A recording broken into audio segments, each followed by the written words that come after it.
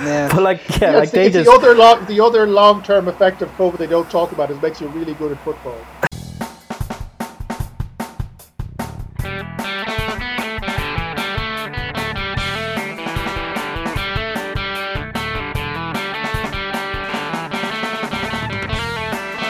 So hello and welcome to All Four Quarters, your one-stop shop for news, views and overreactions to all things NFL. We've had a couple of firings and a lot of interesting results, so let's get straight into it. So hey guys, we've got Connor here and we've got Ronan. Hello. And we got Sean. Hey. So lads, how's all down in Cork? Yeah, grand, yeah. So I was, as I was talking about last week, watching the NBA Finals, and it did ultimately go to 6 games as I predicted. My cousin Jimmy had a couple of great games, but ultimately he was just exhausted by the end of it, and the Lakers ran out comfortable winners in the end. So it was fun to watch, and the entire kind of NBA bubble thing was an interesting experiment. They avoided all the COVID problems that the other American leagues seem to be suffering from. So it was a very interesting kind of thing to watch when the billionaires come together. They can make something work very effectively. Yeah, I'll be honest, I didn't watch a ton of it myself. I'm not a huge NBA guy, and it did seem a bit one-sided. What about yourself, Fitz? How's all with you? Yeah, I'm currently off work for the week. I was hoping to get out of Cork for a while when I took this time off, but with the current COVID situation, that's going to be put on hold. So I'm just, the weather's been fairly nice. So I've been able to go out and walk around like a sad person, basically, and read a couple of books. But yeah, like considering it's October, I'm pretty lucky to be able to get out at all, to be honest, given the weather. So yeah, that's grand. And like, is that the fourth championship for LeBron? It is the fourth. Yeah. It's probably the easiest one as well. The one that all the other teams kind of fell away, and they were left as the lone good team that was actually performing. But I don't know if he's got GOAT status yet, but it's one more kind of mark on his shield in that regard. 2 more to catch Jordan, and 1 more to catch Kobe, and who knows? He still has a couple of years left in him, I'd say. And Davis as a teammate, they work very well together. So interesting to see. Interesting. Yeah, I've had a quiet enough one myself here. Gonna, just working away. Been applying for houses up in Dublin, hoping to move up because when everyone else is fleeing the capital is the perfect time to swoop in and get a house on the cheap, apparently. Or that's the hope. So we'll see. Yeah, so I might be. That's what the Masters in Economics is for, depending on travel restrictions, I may be up in Dublin next week. So that could be good. So we'll see how it goes. So I suppose we'll hop in as we've had a fair bit of news. We'll start with the big news. Atlanta fired head coach Dan Quinn and GM Thomas Dimitroff after 5 and 12 seasons respectively following their 0-5 start this year. Their defensive coordinator Raheem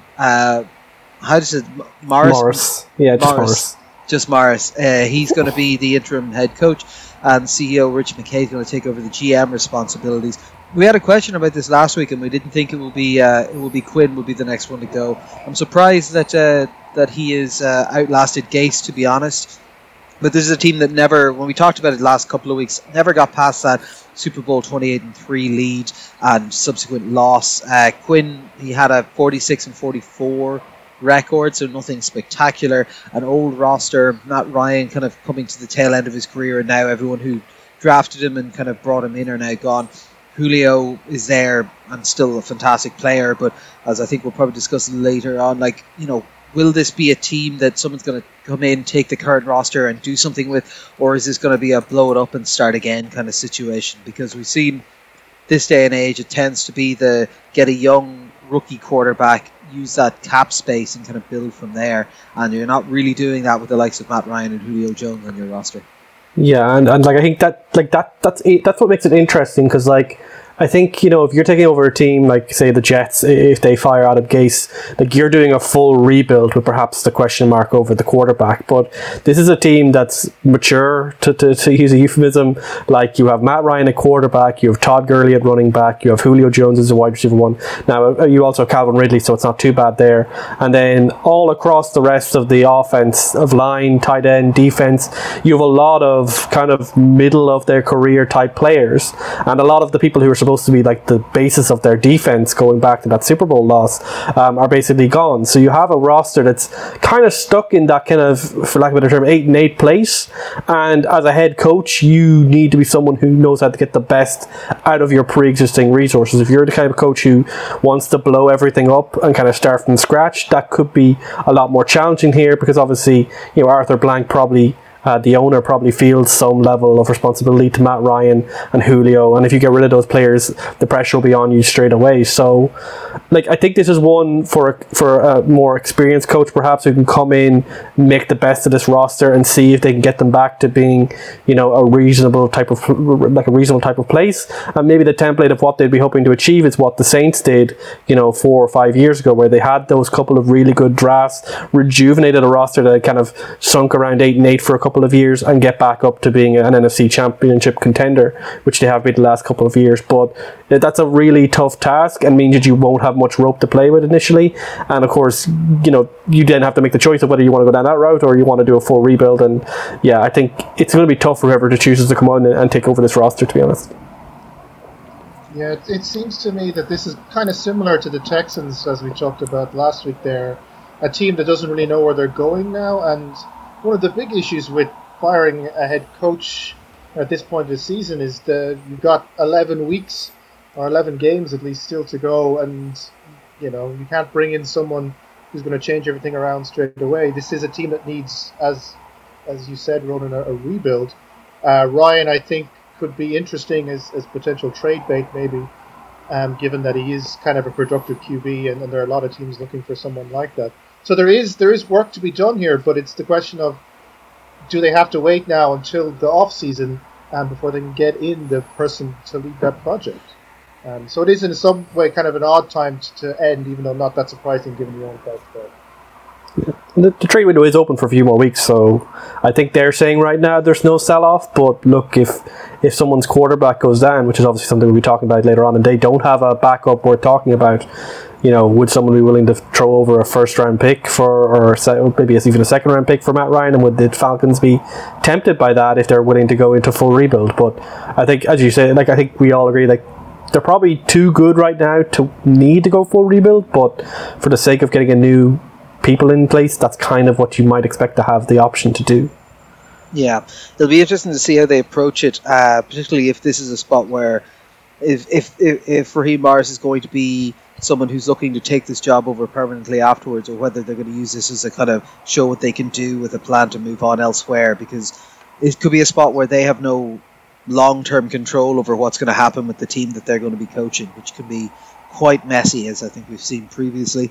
We've had some more COVID news around the league. The Week 5 Denver-New England game was moved to Week 6 after New England gave COVID to Stephon Gilmore and had him hug Patrick Mahomes in an attempt to undermine the Chiefs. Also, their defensive tackle, Brian Coward, also tested positive. So they've had no positives since. The Kansas City Buffalo was then moved from Thursday Night Football to Monday Night Football at 10 p.m, which, by the way, to any schedule makers out there, please, more of those games. That is a fantastic time for a game. It means I can watch a bit of Monday Night Football and also be able to be fine for work the following day.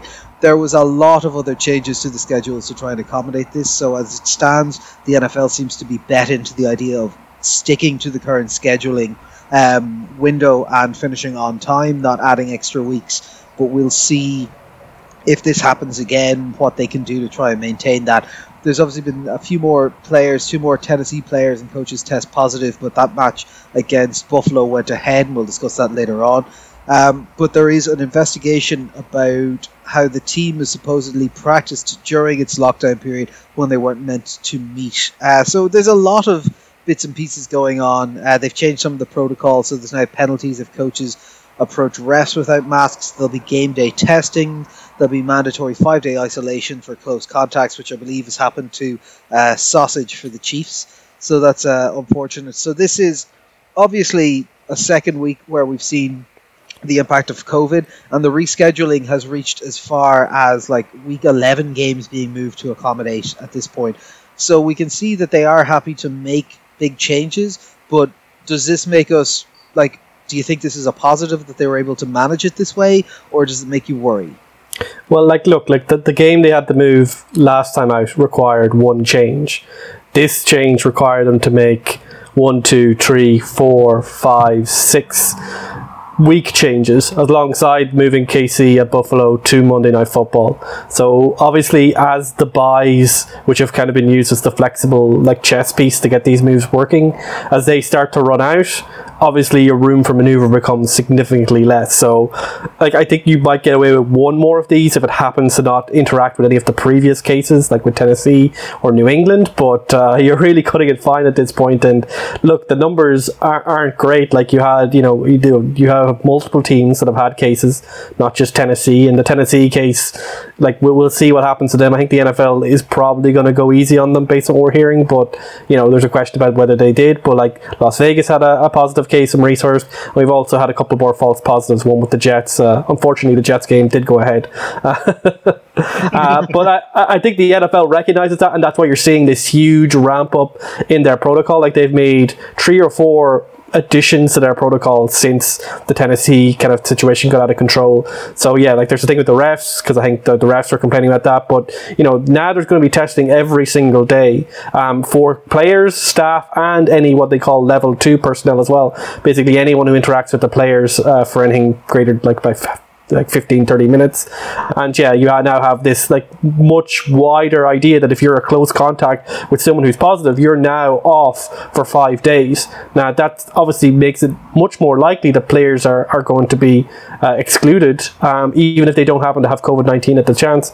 And underneath all this, even though all these cases are going up and the current trajectory of COVID in the Western world, including the United States, isn't exactly improving, you're now seeing more teams bring a few thousand fans into their stadium. For example, New Orleans are trying to do that with the Mercedes-Benz Stadium, but the authorities aren't allowing them because it's an enclosed space. And now they're considering moving to LSU's Tiger Stadium to play in the open instead. So, obviously everyone kind of really wants to get back to normal and make sure that everything happens within 7 weeks, but like based on what we're seeing so far, it's getting harder and harder for that to happen. So yeah, like I think we've noticed in sense of the COVID section of our news section has been growing every week, and it's hard to know if given the context that's going to actually reduce going forward.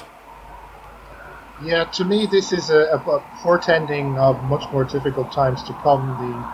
The schedule acrobatics are kind of very worrying. On one level, I suppose it makes sense that they're attempting to do what they can to maintain the buffer of the numerous, the 4 weeks or whatever is rumored that they have in the schedule as flexibility. But this kind of acrobatics, they can't do this again, or at least that it's going to be more difficult as the weeks go on and the bye weeks go on and the schedule gets more and more rigid.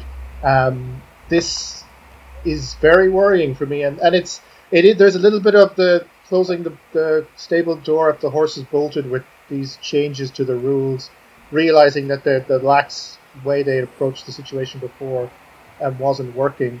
I guess I'm going to state this now. I'm kind of skeptical at this point about the end of the season actually being realized. I have a feeling that if the COVID situation continues on its trajectory, these kind of schedule changes are going to get more and more difficult, and eventually the season is just going to be unviable. That my prediction is the season will not finish as I currently see it. I think the problem I see for that is only because obviously I was skeptical it'll finish as well, but I think it will need an intervention from the players themselves to get the whole thing to come to a halt fully. Because I think at the moment coaches, I think culturally seem to be more hoo-ha about the whole thing, to be honest, and obviously the owners and the league as a whole is more willing to get it with. So it's the players who are obviously the ones who are most at risk by going onto the field if they feel things aren't strict enough, and they obviously secured a pretty good deal if things do happen to be suspended or cancelled this season. So yeah, I think if the players, if things do escalate, it's going to be the players who are going to be the first to kind of have to call a stop to it, because I don't know how much the corporate side is going to do it if they don't intervene. I mean, absolutely. I can understand that the ownership in the NFL have a lot of financial interest in pushing the season to an end. My point is I just don't think it's actually going to be physically possible to do it once the COVID cases, even at this current level where, say, one team every 2 weeks ends up having to pull off. That's just not sustainable. for the remainder of the season, and the situation could get worse. So I just think on a practicality level, it actually just won't be possible to finish the season. Yeah, we'll see how it goes. I'm pretty certain that these multi-billionaires will be the first ones to get their hands on vaccines and stuff the second they come out to protect their investments, rather than players being loaded up with vaccines and cures and stuff. Yeah, maybe they might mask some PEDs and we can get a really, really super pumped back end of the season. Speaking of players at risk, let's look at some of the injuries from last week. There's a couple of big ones. Dallas quarterback Dak Prescott had a truly brutal looking ankle injury. It's a compound fracture. He's gone for the season. Obviously, as we spoke about in the offseason, he's playing on the franchise tag, so we can see the risk that comes with that. He doesn't have a long-term deal in place, but he was playing even though they hadn't won too many games, he was playing at a fantastic level, and I can, as long as there's no major complications, I can't see him not either being the Dallas quarterback, which I think is 99% of it, or getting a fully top-end money starting quarterback gig elsewhere next year.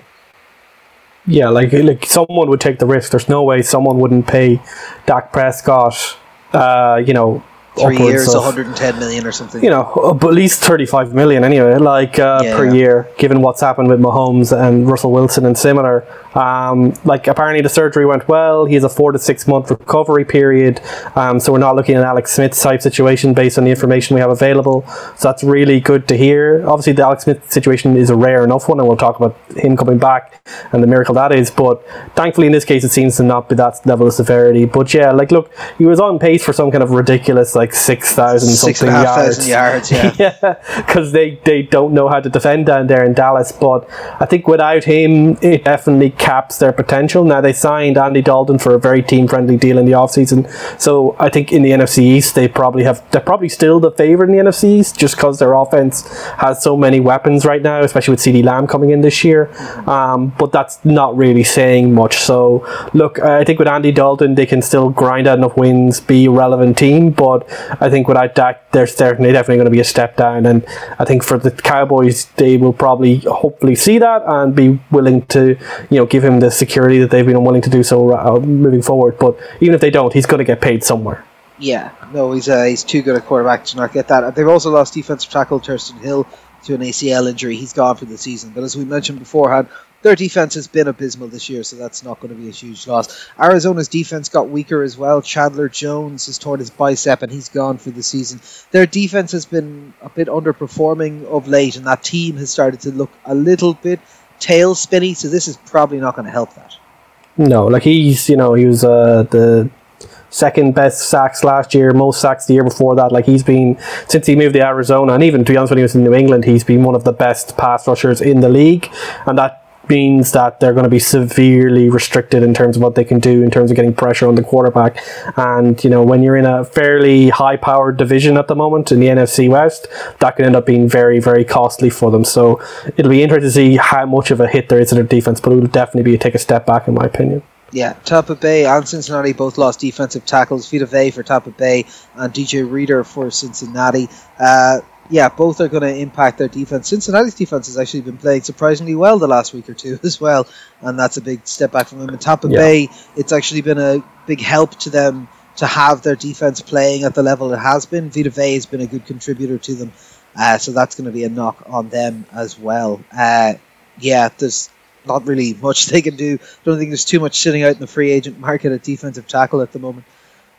Kansas City lost their guard, Kelechi Osemele, their off-season signing he tore both his knee tendons and he's gone for the season. He's going to be a big loss because he was helping a lot with the run game coming off the side. So that's, I think, the entire interior of the Kansas City Chiefs line is now backups or third stringers. And wide receiver Sammy Watkins hit his hamstring, so he's gone for 2 to 3 weeks. And Chicago guard James Daniels has torn his pectoral and is gone for the season. And another, just because it's kind of an important person rather than a season ender, running back Dalvin Cook has injured his groin and he's week to week, and we'll discuss him being missing from the end of the game that he was in last week as well. Any of those jump out to you guys? Well, I think DJ Reader's played really well for Cincinnati. He's been a great signing, and I think they're going to get a lot worse against the run. That's going to be very obvious, and their defense, like, it's been better than expected, but that could end up being the thing that breaks the dam in the end. And Vita Vea has been pretty good for the Tampa Bay, and similar will probably affect their run defense a lot as well. And Dalvin Cook, they might rest him this week just because they have a bye after that, and it's against Atlanta, so maybe they can get away with it. But I think he's expected to be back. The most he'll miss is one game probably. Yeah. Fingers crossed now. Big news coming out of New York yesterday. Following, obviously, tumultuous couple of weeks, a lot of sniping at each other on social media, and particularly the night before this was announced, a couple of very pointed tweets being liked by him. Le'Veon Bell has been cut by the New York Jets, and he's now a free agent. Now, we knew that in the offseason they had been looking to trade him, and there was in fact rumours that I think 3 weeks after signing him a year and a half ago, they were looking at trading him because there was a division between him and Adam Gase, and that Adam Gase doesn't like football. And that basically they couldn't find a trade partner for him because he's due about $6 million. So he's now a free agent and looking. So do we think Le'Veon Bell, who has, let's be honest, played terribly for the last year and a half, but I don't know how to judge someone in that Jets scheme at the moment, do we think he finds a home, and what kind of price tag do you think he comes with? Funnily, like, he probably had one of his better games for the Jets, even if he was relatively underused. He had like 4.6 per carry. He looked to have a bit more of his step back with him, because I think he was playing hurt a lot of the time he's been with the Jets. So ironically, he might be healthier now than he was at most of the other times he's been put up for trades in the past, where someone might have actually taken him. So look, I think he is an intriguing enough talent that someone will take a look at him, but I think given his past behaviours and reputation, he may be someone that you want to ensure that he's going to a strong locker room. So I think maybe some of these teams that are weaker might like kick the tires on him, but I could easily see him maybe fall through the cracks and then end up with a contender that you don't want to see him go to, like New England or Baltimore or something like that. So look, I think he's too talented not to get signed somewhere, but I think I think teams who are in a more sensitive place are unlikely to pick him up. So he could end up on a real good team, to be honest, and end up being a major contributor. Yeah, I'm trying to remember from his contract situation. So he's being paid that $6 million by the Jets for the rest of the year. So it's only if the team pays more than $6 million, because that $6 million offsets against whatever his contract with the next team is, correct? Pretty much, I believe that the contract numbers are like that. So you could actually get him for a vet minimum, and he'd be being paid $6 million anyway. So if the Patriots need another running back, I don't know if they do, but they can certainly take him in there and make more fun of the Jets than they already do. I don't know. I wouldn't say no to him on the Chiefs for vet minimum. Yeah, like I think that wouldn't be a bad spot either. Yeah, I think our line isn't playing it the kind of way that he likes to. Our line missing the entirety of its interior is not going to be the kind of one you can slowly wait until the hole opens up, or else you're just going to always be tackled in the backfield. But he could make for a nice 1-2 with Clyde Edwards-Helaire. Yeah, I mean, I would agree with the general sentiment being expressed. There's a lot of talent there, and surely someone will pick him up. But he's clearly seen as a troublemaker, or someone who's probably worth more trouble than he's worth. So that could cost him getting into the good deals that he wants. I mean, the Pats. I mean, you joke about the Pats. The Pats do kind of have this reputation for taking on players who no one else either saw use for or saw as too much trouble, and turning them around. And it would be the ultimate slap in the face of the Jets to do so. But I could see him equally going to some random team just outside the playoffs and improving them slightly, but ultimately causing more trouble than he ends up being worth on the field. Yeah, but I think from his perspective, like from Lev's perspective, like going to a better team, putting up some decent numbers, like rehabilitating your image, maybe might be a good way to kind of get paid next offseason by that type of team. So it'll be interesting to choose, like, maybe someone going with a big wad of cash and he'll just take the wad of cash straight up. But as you say, with the offset language, he probably has an incentive to just get onto a team there. He knows he can get the proper tape out there. Yeah, I think it's probably about. Not so much about this year as it is just setting up the contract next year. So that's certainly the way it's going to go. We had some interesting controversy down in Washington. It's normally much worse controversy than this.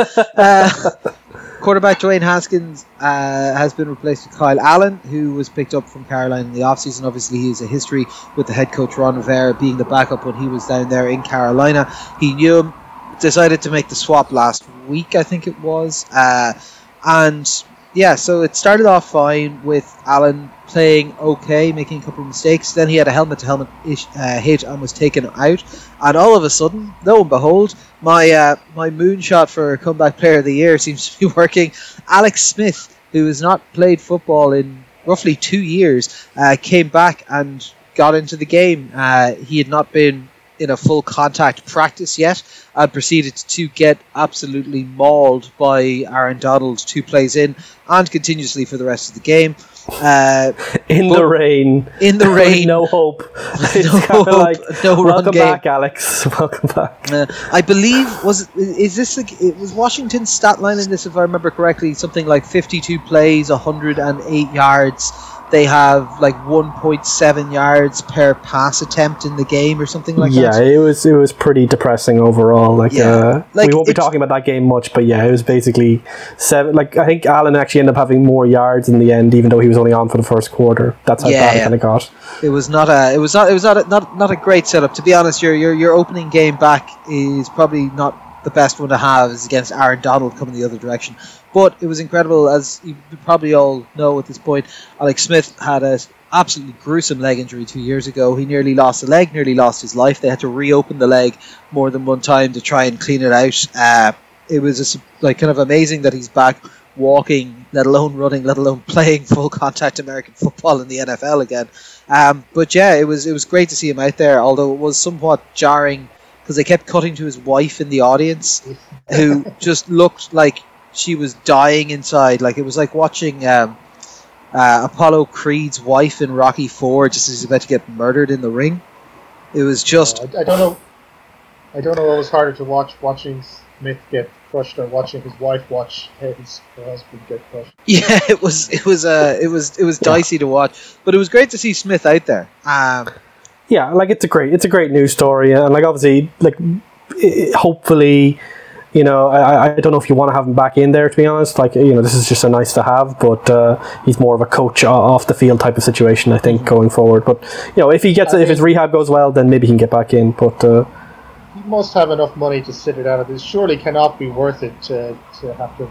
You know, apparently, he has a big thing himself about wanting to do it and do it for his kids and show, like, you can come back from it and stuff. Like, I can't imagine him playing beyond this year. Like, I think it's just a show he can do it type thing. Yeah, and like to briefly mention Dwayne Haskins, who we've kind of forgotten here, as the team has kind of forgotten him already. Like, I think he's already been actively shopped, but no one is ringing. And look, he's only in his second year, but the way things are going, we see with Josh Rosen, for example, you know, you don't get much of a rope anymore in the NFL, and I think Ron Rivera is a good coach, and maybe he can turn this around, but this is a really big blow to his chance to, you know, being a legitimate starter in the NFL going forward. Also, can I just, because I've seen a couple of articles trying to make this a race issue, like, I don't think Dwayne Haskins is being benched because he's black. I think Ron Rivera, of all coaches, has not had a problem with black quarterbacks or helping them develop. Like, I think that's people just trying to shoehorn in controversy into a thing. Just as an aside note, I don't buy that. I think Ron Rivera has been very vocal on a lot of these issues and has constantly worked on these things beforehand. So I just don't see that happening with him unless he's just been a fantastic kind of liar for the last 25 years. No, like we saw the tape on Haskins last year. It wasn't good.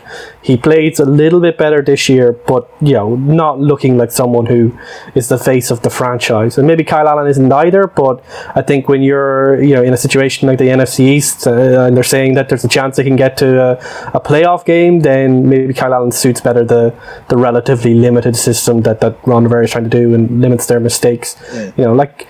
He could go back to Haskins after he figures out Kyle Allen doesn't have it, but I think whenever you know, you can be like 1-4 and only be a game back in this division. I think you just try everything to try and see if you can win more than 20% of your games.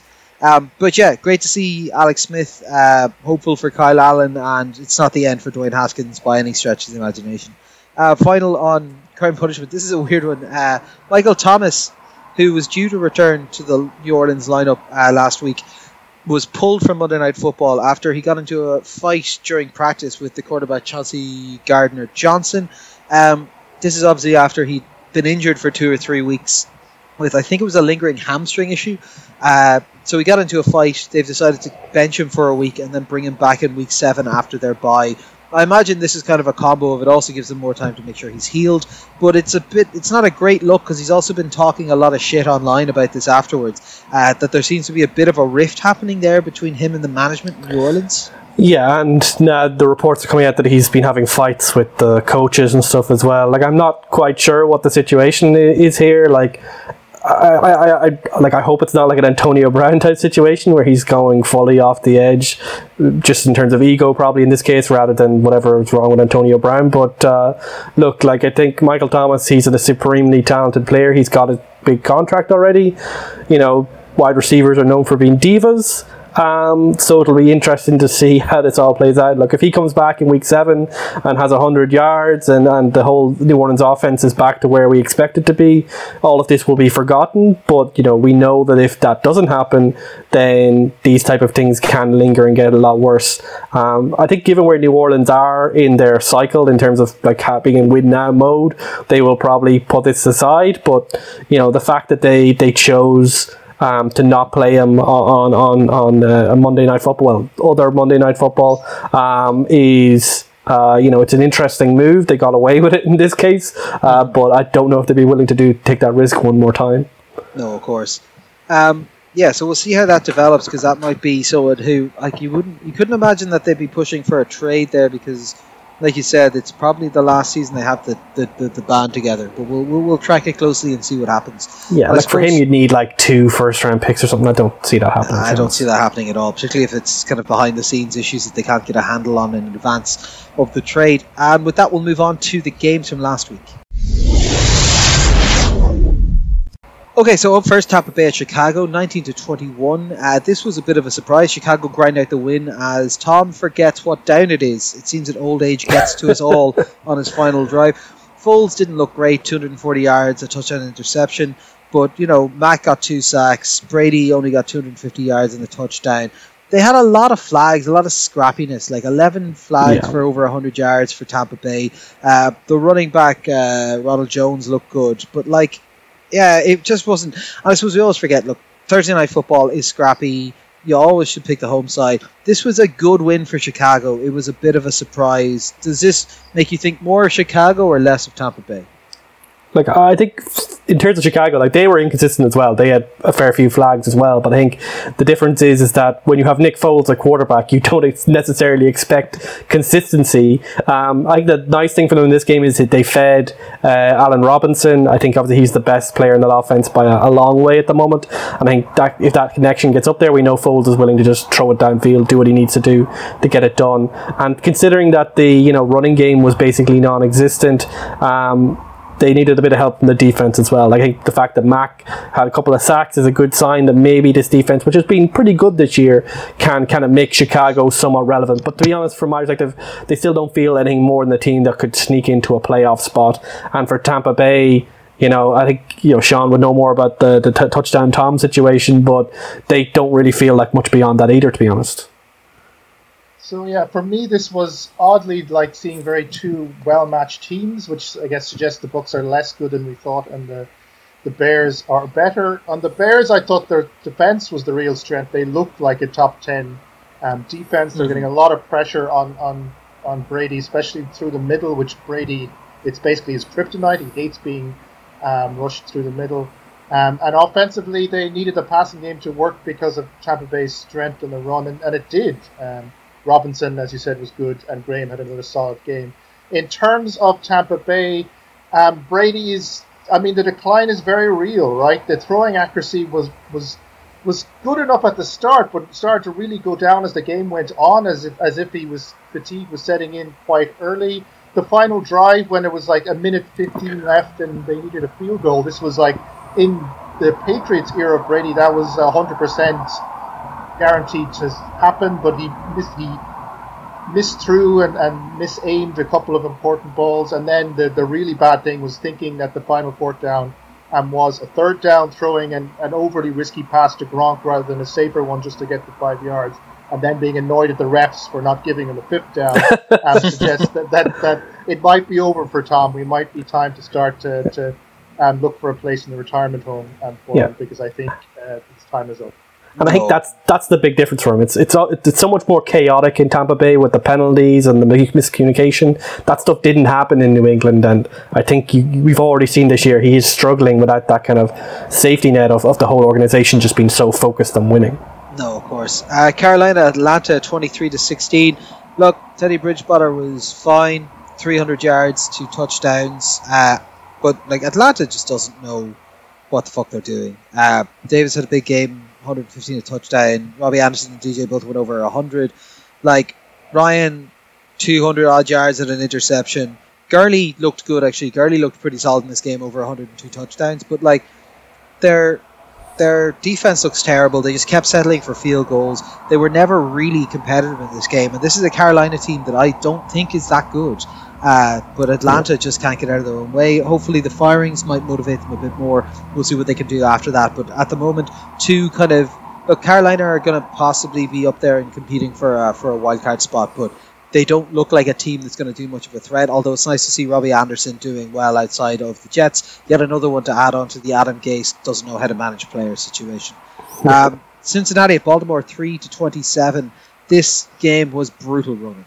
Yeah, like the score is, in this case, very reflective of what happened. Like the Baltimore defense and Patrick Queen in particular, just absolutely bullied Burrow and Mixon, who were under 200 yards and under. Queen played with him in university. Yeah, in LSU. So, and apparently they weren't the best of mates according to the commentary team. So apparently this was a somewhat revenge game for being on a championship-winning squad. But look. Baltimore defense, they had 2 forced fumbles, they had an interception, they sacked Burrow 7 times. This was just not even a fair fight. Like the only positive for Cincinnati is that they bottled up Lamar more or less. Like he only had 3 yards rushing and under 200 yards passing. So that's a nice to have. But on the other hand, I don't think Baltimore were throwing out all of the plays that they had because they had this game well in hand from the very beginning. So look, Cincinnati and Burrow, they'll have better days. They've had better days. But, against this good Baltimore team, you could see the difference in class very, very obviously. No, of course. A much more exciting game, maybe a little bit closer. Vegas at Kansas City, 40-32. Las Vegas came in and pulled off a big upset with Carr, showing that actually he does know how to play. He knows how to pull the trigger, and he's not the world's safest quarterback in the world. 350 yards, 3 touchdowns and interception. Their young rookie wide receiver, Ruggs, looked great, over 100 yards and a touchdown, and they were able to just lean on Jacobs to kind of finish off the tail end of the game.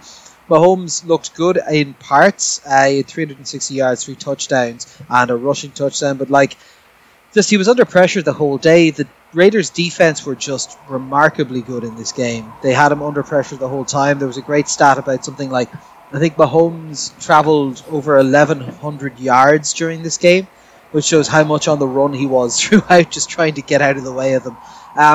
Credit where credit's due. The Chiefs' defense were terrible in this game. Their offense just went to sleep in the second half completely. But Vegas stayed there. They knew what they were up to. They had a good game plan. They executed very, very well. And congrats to them. It was a very good win, and probably a kick up the arse for a Chiefs team that I think particularly the defense has been looking a bit complacent the last 2 or 3 weeks.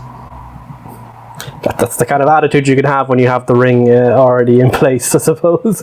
But look, Vegas. I'm not sure if what we saw here today with Vegas is necessarily what we can expect every week. But I think the fact that they got a good showing out of Carr against a defense which has had moments certainly over the last year or so and hasn't been the worst defense, but as you say, is probably underachieved this year, is a really good sign, because I think it's nearly 5 years since Carr had that MVP-esque level type of season.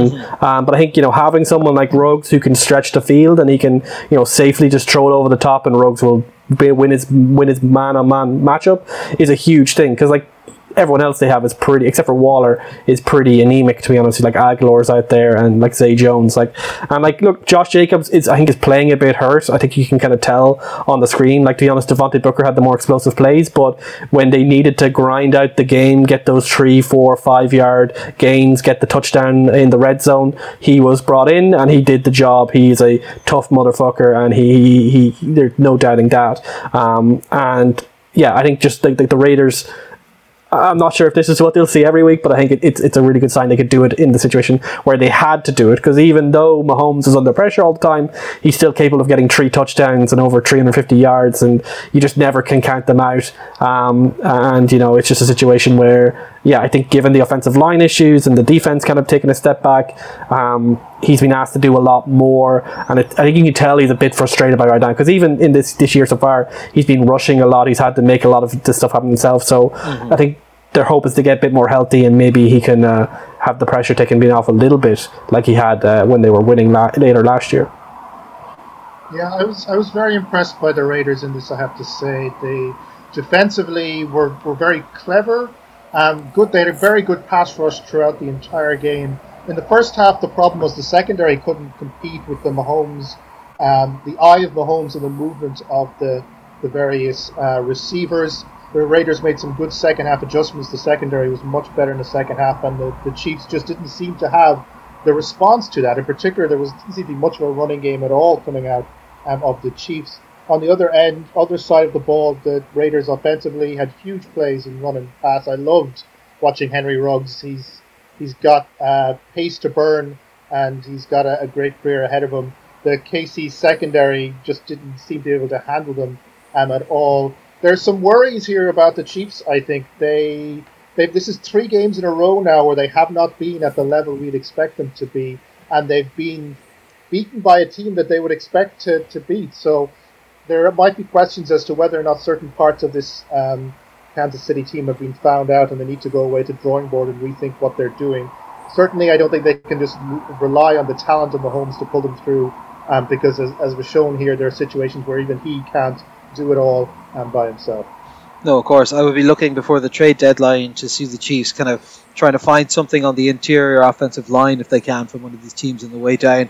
Speaking of teams on the way down, and also a team on the way up, Arizona, the Jets, 30-10. Look, Kyler Murray and DeAndre Hopkins just kind of dunked all over the Jets in this one. Over 400 yards, 2 touchdowns. Hopkins over 130 and a touchdown.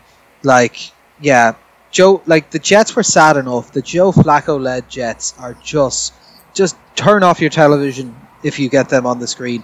You'll learn nothing about the team that's playing them, because anyone can beat them. I think maybe the best high school teams could compete with this team at the moment.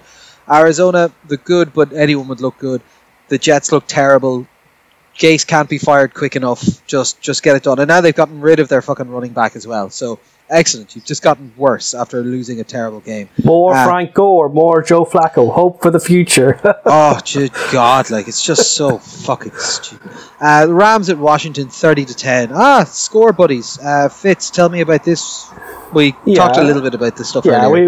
The only real thing about this is that Alex Smith played football. It was nice to see, but he then proceeded to be sacked many, many times. 8 sacks in total for the Rams defense, 4 for Donald alone, and less than 150 yards for the Washington offense in total. So Jared Goff had a pretty nice day, 300 yards and 2 touchdowns, and the run game pretty much ran over Washington as well. So this was a game that it was raining the whole time. It looked pretty depressing to have to play as well, and I think for Washington, back to the drawing board completely, and for the Rams, they're second in the NFC West, and they look frisky, but 4 of those wins are against the NFC East, so we'll see how they do against better competition. Philly at Pittsburgh, 29-38. This game was closer than this score would seem to say. Philly kept this a game until the very end. This is Chase Claypool coming out party, 116 yards, 4 touchdowns, and Pittsburgh put them away. Their defense looked good, 5 sacks and 2 interceptions, and Ben looked kind of they looked good. It was 3 touchdowns, 230 yards, not kind of the near MVP level stuff from a couple of years back, but still pretty good. Wentz looked a lot more improved than he had previously. 2 touchdowns, 2 interceptions, 250 yards, but some nice throws. Is it a rookie guy, this Fulgham fella? Yeah, I think he might be one of those guys who's been running around a long while, but effectively a rookie in terms of actual playing time. 152 yards and a touchdown. Their defense wasn't great. Their run game was kind of all over the shop. There's like moments of brilliance in it and then just moments of nothing. But like, look, it was a much improved performance from the Eagles. I'd be taking more positive out of this than anything else for them.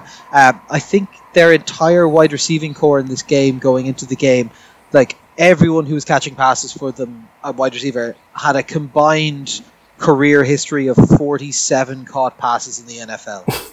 Like, they are playing with nobodies, and Wentz started to actually get something done again. So that's a positive to take out of it. And honestly, I do think that Pittsburgh again have underperformed. Claypool looked great in this, but like, again, they've beaten someone, but they haven't looked that impressive in it. But their defense always does look solid. Yeah, like fair play to Philly. Like, they're in a lot of hurt with the injuries on the offensive line and the wide receivers, and the defense has had a couple of hits as well. And, you know, Greg Ward Jr. is your wide receiver 1 in this game. That's not a great sign. And like, Zach Ertz has kind of been missing, so that's kind of the usual safe hands that they're not really getting right now. And like, the run game on paper did okay. It had a pretty good game, but that was really mostly a 75-yard touchdown for Miles Sanders, who was otherwise pretty quiet. So look, the run game is inconsistent. The D is still pretty poor, like giving away 38 points, and some of the decisions in terms of who to cover Claypool was, I think a linebacker might have been let on him for one of these touchdowns, and that was after he'd scored 2 already. Like, like, it just doesn't feel great for Philly, even though they still are fighting, and I think they're in the NFC, so they always have a chance. And look, for Pittsburgh, like Chase Claypool, I think both me and you, Connor, have cycled him through our fantasy benches, and now we'll never see him again. But look, he looks like an absolute talent. I think there was huge word about him in the offseason. So, you know, they have Juju, they have Deontay Johnson, they have Washington, they have Claypool. If they want to be an explosive attack, they certainly can be, and it's just about whether Big Ben, as the season goes on, kind of grows into being more comfortable going downfield, because I think right now he still looks a little bit hesitant on that. But I think, you know, if they can do it with their defense, if they can do it with the run game, they'll do that. But I think they have that opportunity and have that aspect to be a really good attacking offense, but they need to be going forward too. Yeah, no, of course. So, the one thing I would say about this game, and it's I would put an asterisk beside the Steelers, and also this applies to the Ravens and the Browns as well. The AFC North, I think, is being flattered by the fact that they're paired with the NFC East this season, so they're getting a lot of wins, but not necessarily looking all that good while they're doing it. So I don't think we'll really know an awful lot about the kind of the 3 big teams from that division until much later in the season, because I think their win totals are going to be padded significantly by running over some very poor teams in the NFC East. Yeah, 100%. Jacksonville at Houston, 14-30. This was a bit of a get-right game for Houston, right, Sean? Yeah, so it was Houston having just enough talent on the board to get the job done. Watson had a very good game, over almost 400 yards, 3 touchdowns. He did throw 2 interceptions, but didn't really make much of a difference. Cooks had a good game, about 160 yards and a touchdown. Johnson ran for over 100 yards. So the weak Jacksonville D, which is a little bit damaged at the moment by the loss of kind of personnel, their defensive injuries such as Miles Jack, which are really hurting them. So there was just too much of the talent on the Texans' end, and the freedom of no longer playing under Bill O'Brien. And perhaps on the other end of the other side of the ball, Minshew was solid, 300 yards again, but there were red zone mistakes, a fumble on a Wildcat, 2 missed field goals. So ultimately, it was the Jags killed themselves and just didn't have enough to defeat the talent of the Texans here. Yeah. Next up, we had the Giants at Dallas, 34-37. This is a game that really shouldn't have been this close, but as we mentioned, there was an injury to Dak Prescott that took him out. So we saw Michael Gallup collecting a couple of bombs off the Red Rifle himself. Danny Dimes looked okay, 222 yards, but, you know, the Dallas defense is not really that good. The New York defense made some plays early on, but this was just a messy game, and then the Dak injury came in, and then it just became sloppy. Like, there was defensive, there was fumbles, defensive scores, everything. Then there was the injury, and then it just became a really grim, slow moving. Although, like the Gallup catches were nice at the end of it, but yeah, like this is a Dallas team that should have the talent to put away the Giants a lot quicker than this. And I think I messaged into the group there during the day saying like the Giants scored 2 touchdowns in 65 seconds, having not scored a touchdown in like 140 minutes previously or something like that. It was a sloppy game for all involved. Yeah, like it's better for the Giants against probably the worst defense in the league, that the fact that they did something on offense, like that they weren't as completely shut out as they have been recently, and like Darius Slayton and Devontae Freeman looked okay, but you know, given how bad this defense is, and obviously 70 points came from the defense, it's a situation where you're not exactly going out, oh, they're fixed now, or they'll be able to do better against better defenses. Like the Giants' offense is just very, very bad right now, and I just don't see where they're going to get some inspiration to do that. And like the defense, you know, seems to be improving as time goes on with under Joe Judge. That's probably what he's more interested in doing right now. But you know, if the offense isn't doing it, it doesn't really matter. And you kind of always felt that no matter how deep a hole Dallas had, even when they brought in Andy Dalton, he fumbled his first snap, so that's not a great sign, but like he then came back later on, he threw, you know, a couple of bombs to Gallup and kind of got it done, and so for Dallas, like we're kind of just still expecting them to bully the other NFC East teams sufficiently to win this division, but overall they're just a sloppy team, as Sean has said many times. And yeah, like they're so like they have so many weapons, they can probably stay in games, but they're losing a lot of these games through their own mistakes more often than not. Yeah, I was probably one of the few people that was not surprised by this game in any way. I said last week that this would be a high-scoring game between two very bad teams, in which the Cowboys would give up 35 points. Well, in the end, I was wrong. They only gave up 34 points, but still ultimately had done enough. The Dak injury really hurts them, even though Dalton does have a tendency to play to the talent around him, and there is talent around him to do that. They're in a division where they're going to get into the playoffs if they win 6 games, probably. So they might just scrape it in. There's nothing to the Giants here. This is a game that can be forgotten about. Except for the injury, this is a game that would have been forgotten about instantly. As it is, it may be the bookend of a very promising Cowboys career for Dak. Hopefully, not the end for him and the Cowboys. But even if he doesn't stay, he'll be a great talent going forward.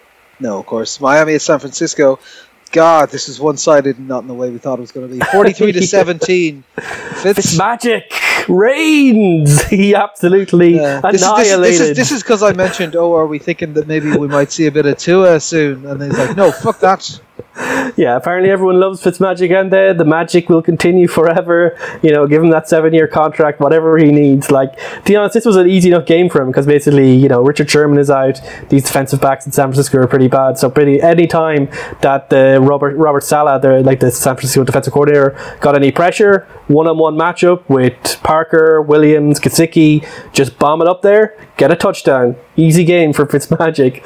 And on the other side, you have Jimmy G throwing 2 awful interceptions to close the half when they were already behind, and then they pulled Jimmy G to protect him, in the words of Shanahan. So outside of Raheem Mostert, their offense looked pretty bad, and their defense is obviously pretty awful in this game. So look, San Francisco, we know they're dealing with a huge amount of injuries right now.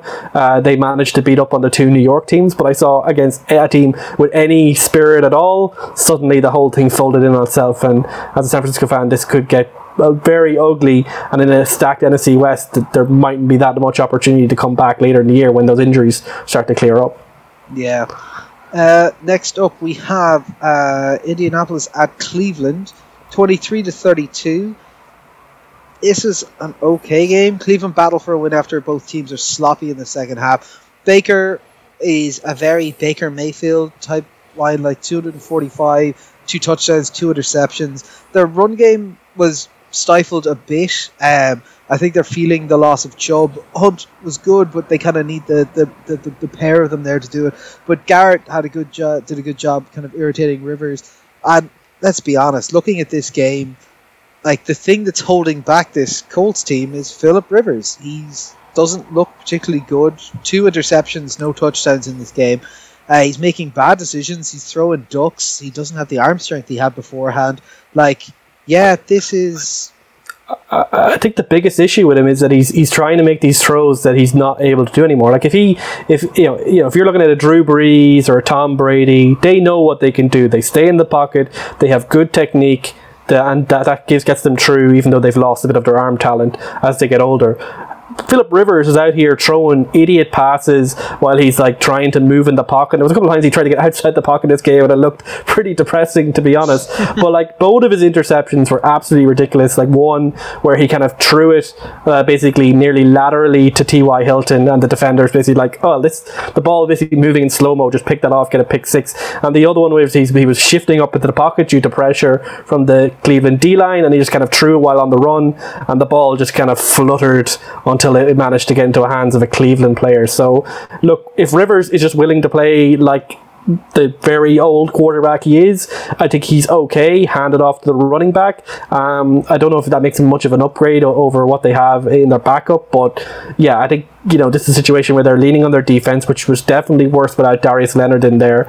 And Cleveland, like Baker, look, the picks were bad, and there was a couple of decisions and he still doesn't look accurate to my eye, to be honest. But with the run game not being as dominant as it has been in those other wins that they've got, he stood up, he got the touchdowns, he was willing to take a few risks. They are still relying on a bit of trickery, this time in OBJ playing quarterback. But look, Cleveland, they're 4-1. They ground out a win against a kind of very similar type of team in terms of their profile. And look, for Cleveland fans, that's all they really need. Like this is a team, if they get 10 wins, they'll be like, building statues of Kevin Stefanski, the head coach. And I think you can take the wins where you can, and that's the main thing in this game. Yeah, the Browns are 4-1 for the first time since 1994, when a certain Bill Belichick was their head coach. It's a great time to be a Browns fan, and long may it continue. I can see them going 15-1. I believe in Cleveland. Excellent. Go on, Believeland.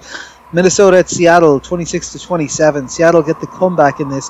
Minnesota destroyed them the first half, 30-0. Then it came back to 21-13. Seattle held the lead, and Minnesota managed to get up to 26-21. But as we mentioned, their running back Cook went out with an injury. They got down to 4th and inches with 2 minutes left, and they managed to fail to convert. And Russell Wilson, obviously being Mr. Unlimited and whatever else he wants to call himself, goes down the 94 yards to score the winning touchdown. Doesn't even need the timeout that he's got saved to be able to do it. And I said this to you off air as well, Fitz. Like, this was a great performance from Seattle to be able to come back and do this. It's a surprising performance from Minnesota to be able to take Seattle that far in the game, particularly when they're playing away. But I can't help but think that if Cook was in the game, they convert that 4th and inches and they win this game, actually. Yeah, like maybe, but sure, look, like maybe, you would have thought Cam would have made that like 1 yard touchdown to win the game for New England, and they managed to stuff it there. It seems like this defense is very much living on the edge and has a lot of issues with it, but seems to, in clutch moments for now, be getting away with it. Like, to be honest, like this is a game that Seattle had no right to win, given where they were. Like the time of possession was basically 2 or 3-1 in favor of Minnesota, and I think the biggest problem that you might have seen is that even though Minnesota went for a 4th and inches, and that was kind of a brave enough move, I suppose, it's the fact that when they're dominating, they don't tend to dominate on the scoreboard. Like they absolutely hockeyed Seattle off the field for the first half, and were only 13-0 up. That's not good enough for the type of dominance they had. And you kind of saw the fact that Mike Zimmer still exists in where I suppose Pete Carroll would prefer to still be, but doesn't do it anymore because Russell is cooking.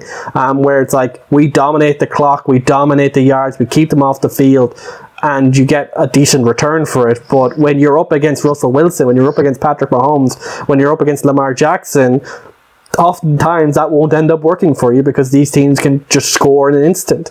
And look, Cousins was okay in this game, and after they went 21-13 down, you kind of thought, oh no, here's Cousins going to go fully off the rails after giving 2 turnovers. But to be fair to him, he came back. They handed off to Alexander Mattison, who looked good in relief of Cook after he went off early in the second half, and Adam Thielen was very, very good for them, and they got up to that lead. They were 26-21 up. Russell Wilson threw a pretty bad pick, and that set up the coming out of the 2-minute warning, 4th and inches. You've been dominating in the run game all day. I think Cody Barton, the Seattle linebacker, blows up the tight end and pushes him back into Madison, and he falls, inches short again. And now it's 2 minutes. You have one timeout. It's Russell Wilson. I think even though there was 2 fourth down conversions required on this drive at the end, this 94-yard drive, it's Russell Wilson. You kind of always believe that's the aura that they have around them, and that, I don't want to say that was the difference here, but whenever Seattle are behind, they believe in themselves, and whenever Minnesota are behind, even when they come back in this game, when that decision turned out to not go well, even though it was probably the right decision, it's a situation where, Russell Wilson is a winner and Minnesota are losers. And so even though they shouldn't have won this game, I think everyone after the game is kind of going, that was always going to happen. Seattle, that makes sense, to be honest. So I think, it's all about that culture to a certain extent. And Minnesota are 1-4 now. They're in the deep hole of the NFC North. So we can see I think they showed enough here that maybe they can sneak back into wild card type contention, but it's a long, long road from the point that they are right now. Yeah. On one level, I can't understand how the Vikings didn't win this game, but on another level, it's entirely predictable that they didn't win this game. It was, for a dramatic late comeback, it was the most predictable dramatic late comeback I've ever seen. There was an element to that. Next up, Chargers at New Orleans, 27-30. New Orleans overcome a 20-3 deficit in the first half before an LA Chargers missed field goal leads to overtime, and the Chargers just aren't able to match them. It was an interesting game. The one thing I thought was interesting is I was watching two very different styles of quarterbacking. So Herbert was just going to town and firing the deep shots left, right and centre, whereas Breeze was obviously, being Drew Brees, unable to throw it beyond 11 yards of distance, so was a lot more progressing slowly down the field. But there's positives to take out of this. I genuinely think watching this game that the Chargers should have probably won it. Yes. I think they were the better team throughout.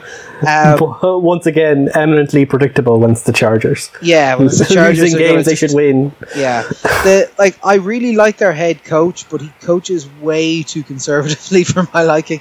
They need to learn some killer instinct. The other thing is definitely for Chargers fans, you've got yourselves. Herbert is your quarterback. You've got something real good there. I've said it, I think, every episode so far. Hold my hands up, I was completely wrong about him in the draft. He's actually looks fantastic. Defenses were both okay in this game, made some decent plays, but nothing too splashy. New Orleans grinded out at home, but this is not an amazing looking New Orleans team, but I suppose we are, they still held out the wide receiver one and so on. So we would expect them to kind of look a little bit more exciting moving forward. Yeah, I think maybe the one positive for New Orleans is that there was a bit of connection between Breeze and Sanders, Emmanuel Sanders. He had over 100 yards, and they got away with this. There was a missed point after touchdown from Badgley earlier on this game, which obviously ended up being significant. He then doinks the field goal at the end, and this is very unfortunate because apparently there was a story going around recently about him trademarking the name Money Badger. Oh gosh! So that obviously was dredged up by Reddit pretty quickly after this particular performance. So look, the Chargers, they have Herbert, they have the weapons. I think Keenan Allen, it shouldn't be a serious injury. He went off with back spasms, so I think they will be exciting, they will win games, but there's just something about the Chargers that they lose games like this. And for the Saints, this was a must-win game given where they are, and they managed to grind it out, and they hope that with Michael Thomas back, they can get back to the offense being more efficient, more consistent, and maybe back to what we've seen in the last couple of years instead. Yeah, I just don't know what's wrong with this Saints team. Every week we expect them to blow somebody out, and they never do. They're just not producing and allowing games like this against decent but not spectacular teams, and it ends up being closer than it should be. I don't know about the Saints. I mean, I think they could struggle. They could be an early playoff knockout unless they find the next level that we all seem to know that they're capable of, but they haven't seemed to reach yet. They're pretty used to that, to be honest. Yeah, and the final game of the week, our super delay to Tuesday Night Football, Buffalo at Tennessee. This got one-sided real quick, 16-42. Sean, do you want to give us a quick One of the stranger blowouts I've ever seen. This Titans team, which hadn't practiced or had any kind of meetings allegedly, for at least a week, come in, look sharp, look together. Tannehill has a very solid, reliable, efficient game, 4 touchdowns, 237 yards. Really, really impressive from the Titans. Their secondary played very reasonably well. Allen's options were limited on most downs. And it was amazing that if you had to pick which team hadn't practiced for a week and which team had been then you would have picked it the other way around. You would have thought that the Titans would have been better. For the Bills, and the offense looks quite vulnerable in places. It's odd how many times they seem to get stuck in 3rd and long. And they always seem to get out of it, but surely that's not a sustainable approach. Allen also sometimes makes some really dodgy decisions, pushing situations more than he should. 2 interceptions here ended up being quite costly. So we come out of this with the Bills looking a little bit more vulnerable than we thought, despite the obvious talent of Allen and the team around him. And the Titans look like a proper team. I don't know how that happened, but if they can keep this up, the Titans could be a very tough team to beat. They are now somehow 4-0 and looking like they could continue that record for some time. Yeah, over that COVID makes you strong, apparently. Yeah. But the other long-term effect of COVID they don't talk about is it makes you really good at football. So that's why Bill has been exposing them to you got some more of that COVID, would you? It helps us out get those free buys, But Tennessee were ruthless in this game. I think, if you remove the turnovers, it probably would have been a close enough game, but Tennessee just absolutely ripped them because of them. Yeah. Okay, well, we'll move on and we'll have a look at the games for next week. Okay, so first up we have... we've got no Thursday Night Football this week. Sorry, I nearly forgot that. First up, Houston at Tennessee. We've all gone for Tennessee. I'm guessing this is because of the performance we just saw out of them. Yeah, for me, this is the Titans look like a very good team, very together. Maybe the 2 weeks of chaos have brought them closer as a team. They're efficient. They have more about them in terms of that cohesion than the Texans, who are still trying to find themselves after the firing of Bill O'Brien. So I would think the Titans should be comfortable enough in taking this one. Yeah, we'll see if Houston continue the bump from the swap of their coach, but yeah, I think this Tennessee team is probably too much for them. Denver at New England. This should be quite a fun one, to be honest. So we've gone for New England across the board here. Although I'm kind of tempted, Denver they've got their starting quarterback back, right? Yeah, I think Drew Lock is expected to play in this, so I think Noah Fant is questionable, but he would also be an important part of that. So yeah, they're a bit healthier than they were recently. Yeah, I suppose look, we've got New England at home. They've played well. They've got extra time to prepare because of the COVID stuff. Denver have to travel a good distance across to them. Cam is back. If New England want to be a contender this year, this is the type of team that they have to just take care of business with, right? Yeah, and I suppose with Belichick, you just kind of always err towards them. And look, New England, it hasn't always been perfect, but I think you've seen enough of them that they can compete against some of the better teams. And Denver, look, I think all the injuries have made it very hard to evaluate them, but they'll have their full cohort of offensive talent here, so it'll be interesting to see how Drew Lock looks going forward this season now that he has a fully healthy or mostly healthy offense again. And the New England defense at times has been a tough test, so it's certainly a good chance for him to prove his bona fides as a franchise quarterback down there in Denver. Detroit at Jacksonville. This is a game that you should not bother your whole watching. We've all gone for Detroit because Jacksonville are terrible. Detroit are also terrible, but Jacksonville are more terrible. You'll get a couple of nice throws from Minshew to DJ Chark, and that's about it. Just avoid it. We're all going for Detroit in that one. Sean, next one up is your pick of the week: Cleveland at Pittsburgh, the battle of the AFC North. Except as I've said before, the AFC North is an interesting division to watch because they're going to pile up a lot of wins by playing the NFC East. So these kind of interdivisional games are going to be very important for deciding the various seedings of the 3 playoff teams they're probably going to have from that division. Cleveland obviously are on a great run, and long may it continue. And Pittsburgh seem to have an awful lot of talent going forward, maybe not a tremendous amount of talent going on defensively, or at least they seem vulnerable to teams who should not be beating them. So I have Pittsburgh to edge this, even though I do believe in 15-1 Browns. Perhaps it'll be 14-2 Browns instead. Unfortunately, I do have the Steelers to edge this because they're at home and they do have a little bit more kind of certainty about the quality that they bring, whereas the Browns tend to be a little bit variable. When Mayfield gets pressured, things tend to fall apart very quickly. I would edge the Steelers here, but I would not be surprised to see them go the other way. Yeah, they could do with the run game getting back on track, to be honest. If Chubb wasn't injured, I would think I might have actually swung to Cleveland in this one. But Pittsburgh across the board. Cincinnati at Indianapolis. Fitz, none of us think this is going to be as bad as the Ravens game, but none of us are picking Cincinnati. Yeah, like Indianapolis are just a better team at the moment. Cincinnati might put it up a little bit to them, but I think this won't be a very fun game to watch. Definitely one for the purists, because I think Indianapolis tend to be killing games and not making, like, kind of trying to run the ball with Taylor, kind of using their defense, and against these lesser likes like Cincinnati who are just finding their way and are dealing with injuries, it shouldn't. I don't think they'll have enough here, especially with DJ Reader. I expect Taylor to have a big game for the Colts this week. I don't think. Yeah, I'm kind of torn. I thought it was going to be a bit closer than that, but yeah, fair enough. I was hemming and hawing about whether to take Cincinnati in this for the crack. I think they're so inconsistent right now, and that DJ Reader loss is huge for a team like Indianapolis that wants to lean on the run. It is, but also the idea that Indianapolis have this top tier defense is horseshit. Like, that's bumped because they played the Jets. Anyone who plays the Jets and gets 2 pick sixes against them is going to look like they're a fucking champion according to the stats. Like this, yeah, like they're not that good a team. But yeah, Cincinnati's defense is destroyed at the moment. Baltimore at Philly.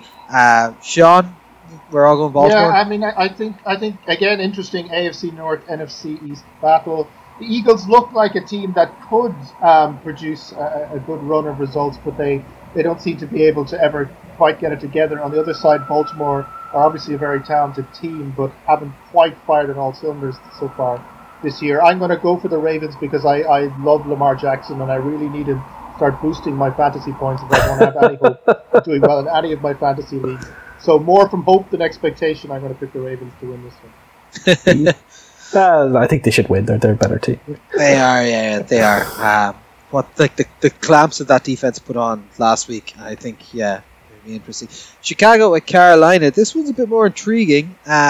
We've got myself and Sean are going for Chicago, and Fitz is going for Carolina. Look, Chicago's defense looked real good last week, and they don't have Mitch Trubisky helming them anymore, which is a positive, even if it's wildly inconsistent now. Carolina are decent, but there's nothing that's outstanding on their team at all. The Carolina are a grinder team. Like, this is a game, like, I wouldn't necessarily go on my way to watch this one. This is two teams that haven't lit up our like the 2020 season by any stretch, but they both have winning records. They're both getting results. And look, Chicago are a way more inconsistent team. They have Nick Foles. He's going to throw it around, try and get A-Rob involved a lot, Allen Robinson involved, and Jimmy Graham has been getting some touchdowns somehow in the year 2020.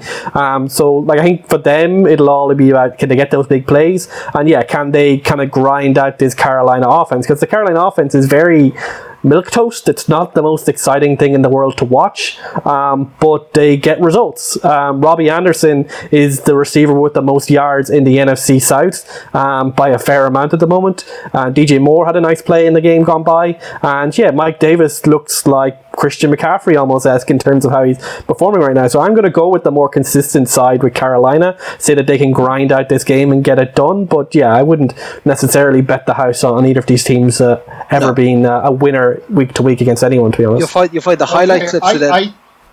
I think I need to call out what I feel is the blatant anti-Bears agenda that this podcast seems to have had for years. The Bears are, from what I've seen of them, a much better team than that seems to be suggested. They're very strong in the defense, and their offense. I picked them in this game. I'm just saying there seems to be a willingness to discard any good thing the Bears do in favor of any bad thing they do. There's a lot of confirmation bias thing going on here. The Bears are for me. I'm gonna put my hat on it. The Bears for me are a 9-7 or 10-6 team. They look good. And I would expect them to be fairly comfortable against a Panthers team, which I don't really see an awful lot. He's locking it up. Nah, your boy's the Bears. They ain't gonna do anything to Teddy Two Gloves. He's gonna get the job done. Oh gosh, yeah. Like I was gonna say, like, you know, the NFL have tended now their YouTube highlight videos you can get after the games. They've gone from, like, it used to be kind of like a nice solid tight 6-7 minutes all the way up to, like, now it's 14-15 minutes. This is a game that's gonna have like a 3-minute highlight video. There's gonna be nothing that entertaining out of this game, but yeah, I think Chicago will take it. Atlanta, Minnesota. I'm so torn on this one. I've gone for Minnesota. I keep swapping this one. This one I might swap before the actual game, and Sean's gone for Atlanta. So if I may make the case here, yeah, there's two things I think going in Atlanta's favor. Firstly, Minnesota don't have Cook. Yeah. So I think they've lost their most powerful offensive weapon, and that's going to be bad. On the other side, Atlanta, there is the possibility of the post-firing bump, a team getting liberated and feeling like they've nothing to lose. The Vikings are not that good. Atlanta should be better than they are. I can see the Falcons scraping this game. Yeah, taking a tight win. Yeah. My problem is I've always had a strict rule in my head with the Vikings, which is they will beat any team that's under 500 and they will lose to any team that's 500 or above. And I can't see Atlanta getting to 8 wins this year. Yeah, like Minnesota, like it's important to note that the Minnesota running game, while Cook is a better running back than Alexander Mattison, that running game runs through the scheme. That's the Shanahan type zone blocking scheme. Hello, it's your bingo card for Ronan mentioning CBS. Yeah, but you fucking love that every fucking week. But that is a scheme that we see in San Francisco, we see in Minnesota. It runs well as long as the running back isn't completely useless. And I think, given the Atlanta defense's woes, I expect Minnesota to control this clock. And unlike having Russell Wilson, I don't expect that Matt Ryan can author a comeback if they go into a hole here. So I'm fairly comfortable picking Minnesota in this game, to be honest. Next up, Washington at the Giants. I've all gone for Washington. Do you know what? I don't even know. I'm gonna swap that just for the crack. I'm going for the Giants. No, the Giants can't. No, they can't win a game. I just don't. They're just it's just awful. It's just awful. Both these teams are awful. Don't watch them. Okay. Yeah. Just don't watch them. I'm going for the Giants just because, like, look, they got something happening last week, and I know it was against Dallas, but to be honest, the Washington defense isn't all that much better. Not at the moment, no. Pretty awful with all the injuries. But they'll get fumbles in this game, in my opinion, just because that's Danny Dimes is giving out the fumbles. Yeah. Moving on to a better game, Green Bay at Tampa Bay. My pick of the week. We've all gone for Green Bay. That's probably fair. They are undefeated after their bye, and I expect them to win. But I think it's very interesting because Tampa Bay, obviously, they're coming off that big loss in Thursday Night Football, and now they're in a bit of a bear fight with New Orleans and the Carolina Panthers in that NFC South. So it's very much a situation where, you know, they have Tom Brady. This is a win now team, and I think in this game the most important thing is whether that defense can slow down Aaron Rodgers. Like, Rodgers hasn't been playing the best defenses in the league. The Saints were banged up when he played them. He's been playing like the Minnesota defense, which is awful most of the time, the Detroit defense. So I think it'll be really interesting to see, does Aaron Rodgers have this MVP level type of game against a defense which I rate a bit more, even without Vita Vea being out. So I think they need to slow down Green Bay. Certainly bottled up Aaron Jones as well, and just kind of get the job done there if they have to have any chance in this game. And, you know, on the other side, look, Tom Brady, maybe, you know, he's on the decline. I think we all kind of agree he's not looking his best right now, but they just need to be more disciplined. I think the fact that Tom Brady now exists in the chaos of Tampa Bay, where the cannons go off when you score a touchdown and you don't just politely go, you know, next, you know, we're going to win to, you know, next touchdown, please. It's kind of really affecting him. I think you can see how bad that is for him. And so I think it's really important here that they keep the mistakes down. And the best way to do that would be to see if they can get Rojo going again. If Ronald Jones can be over 100 yards here, keep kick down the clock, then maybe they can keep this close and then make it close enough that they have a chance to win this game in the end. But look, Green Bay are favourites for a reason, but I wouldn't count out Tampa Bay completely, and they are certainly in a situation where every win will matter a lot in terms of their hope to make this one-off situation actually work going forward. Yeah, no, of course. Next up, a much other end of the spectrum game. The Jets travelling to Miami. We've gone for Miami because, well, Miami have been good and the Jets are barely a football team. Next up, the Rams at San Francisco. We've all gone for the Rams because San Francisco currently don't have a team to field, correct? Yeah, I think that's probably fair enough. If Aaron Donald is eating up Beathard or Garoppolo or whoever, then they shouldn't even be close, to be honest. Yeah, the Niners are really seem to be a lot worse team than even injuries taken into account that we thought they would be. The Rams have enough about them to be comfortable here without really breaking a sweat, I would say. Yeah. Next up, I think is this now Monday Night Football at 10 p.m, which would be nice. Kansas City at Buffalo. This is my pick of the week. Change your pick, Connor. Yeah, it's my pick. I changed my pick. I was going for Buffalo, but then I was like, I forgot. Like Andy Reid has the extra day to prepare for this one, and he tends to eat teams up at that point. They should be angry and they should be ready to go. The other thing is that the thing that was Buffalo's strength beforehand was their defense, and their defense is not that good this year. So we'll be seeing how that goes. I was wondering if you were going to abandon your beloved Chiefs, but you seem to have come back to the fold. I think there's just enough. The Chiefs have an awful lot of talent, and even if they don't execute 100% every week, I still think they're better than a Buffalo team that makes a lot of mistakes. Like, I'm just going to say, Connor, picking against Kansas City would have been a very me move. Like, you know, I need to average out the sadness by... That was the thing. I was like, no, why am I doing this? No, come on, Connor, don't be like that. You can't be like me. No, but I told you, I swapped it to the statistician's life isn't all that. Like, look, Kansas City with the extra day's prep going against a softer defense than they had last week, they're going to be pissed off after the performance last week. And there was a lot of... Kelsey certainly is. There's a lot... Yeah, well, Kelsey was awful in the last game. And he wasn't happy about it afterwards. No, he wasn't. I think because it was his birthday the week beforehand, I think he partied a little too hardy and he wasn't running at 100%. But yeah, that, and also I hope Spagnuolo's lit a fire underneath the team's arse. This is interesting because this is two undefeated teams going into last week who are now, one of these teams is going to be 4-2 and have fallen quite a distance behind after this week, which will be interesting. I'm not sure, like, to go from undefeated to then be 2 games in the hole, it's going to be difficult. And the problem is I see how exciting Josh Allen can be and how he's improved and that stuff, but I'm not sure they can go toe to toe with Kansas City, even at home with Kansas having to travel over to them. So yeah, I'm just going to have to go for KC in this. But I think this will genuinely be a very entertaining game because I don't think unless our defense makes a big turnaround, I can see them being able to move the ball on us as well. Yeah, and like, do your Buffalo this season have kind of succumbed to let's make every game crazy-itis, which, you know, Dallas, Seattle, numerous other teams have caught as well.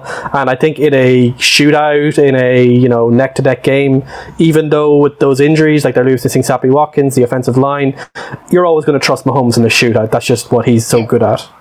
Yeah, I 100% agree with that. Yeah. Like, I think when they lost against the Vegas Raiders, it was a shootout for a bit, but once Vegas got ahead, they shut the game down. They turned it into a grinder game, which is their preferred game, and I think that's why they won that game. But Buffalo can't do that, in my opinion, if they get ahead. Yeah, and our final game for the week, Arizona at Dallas. I've gone for Arizona. Sean's gone for Arizona. Fitz has gone for Dallas because he just loves the red rifle.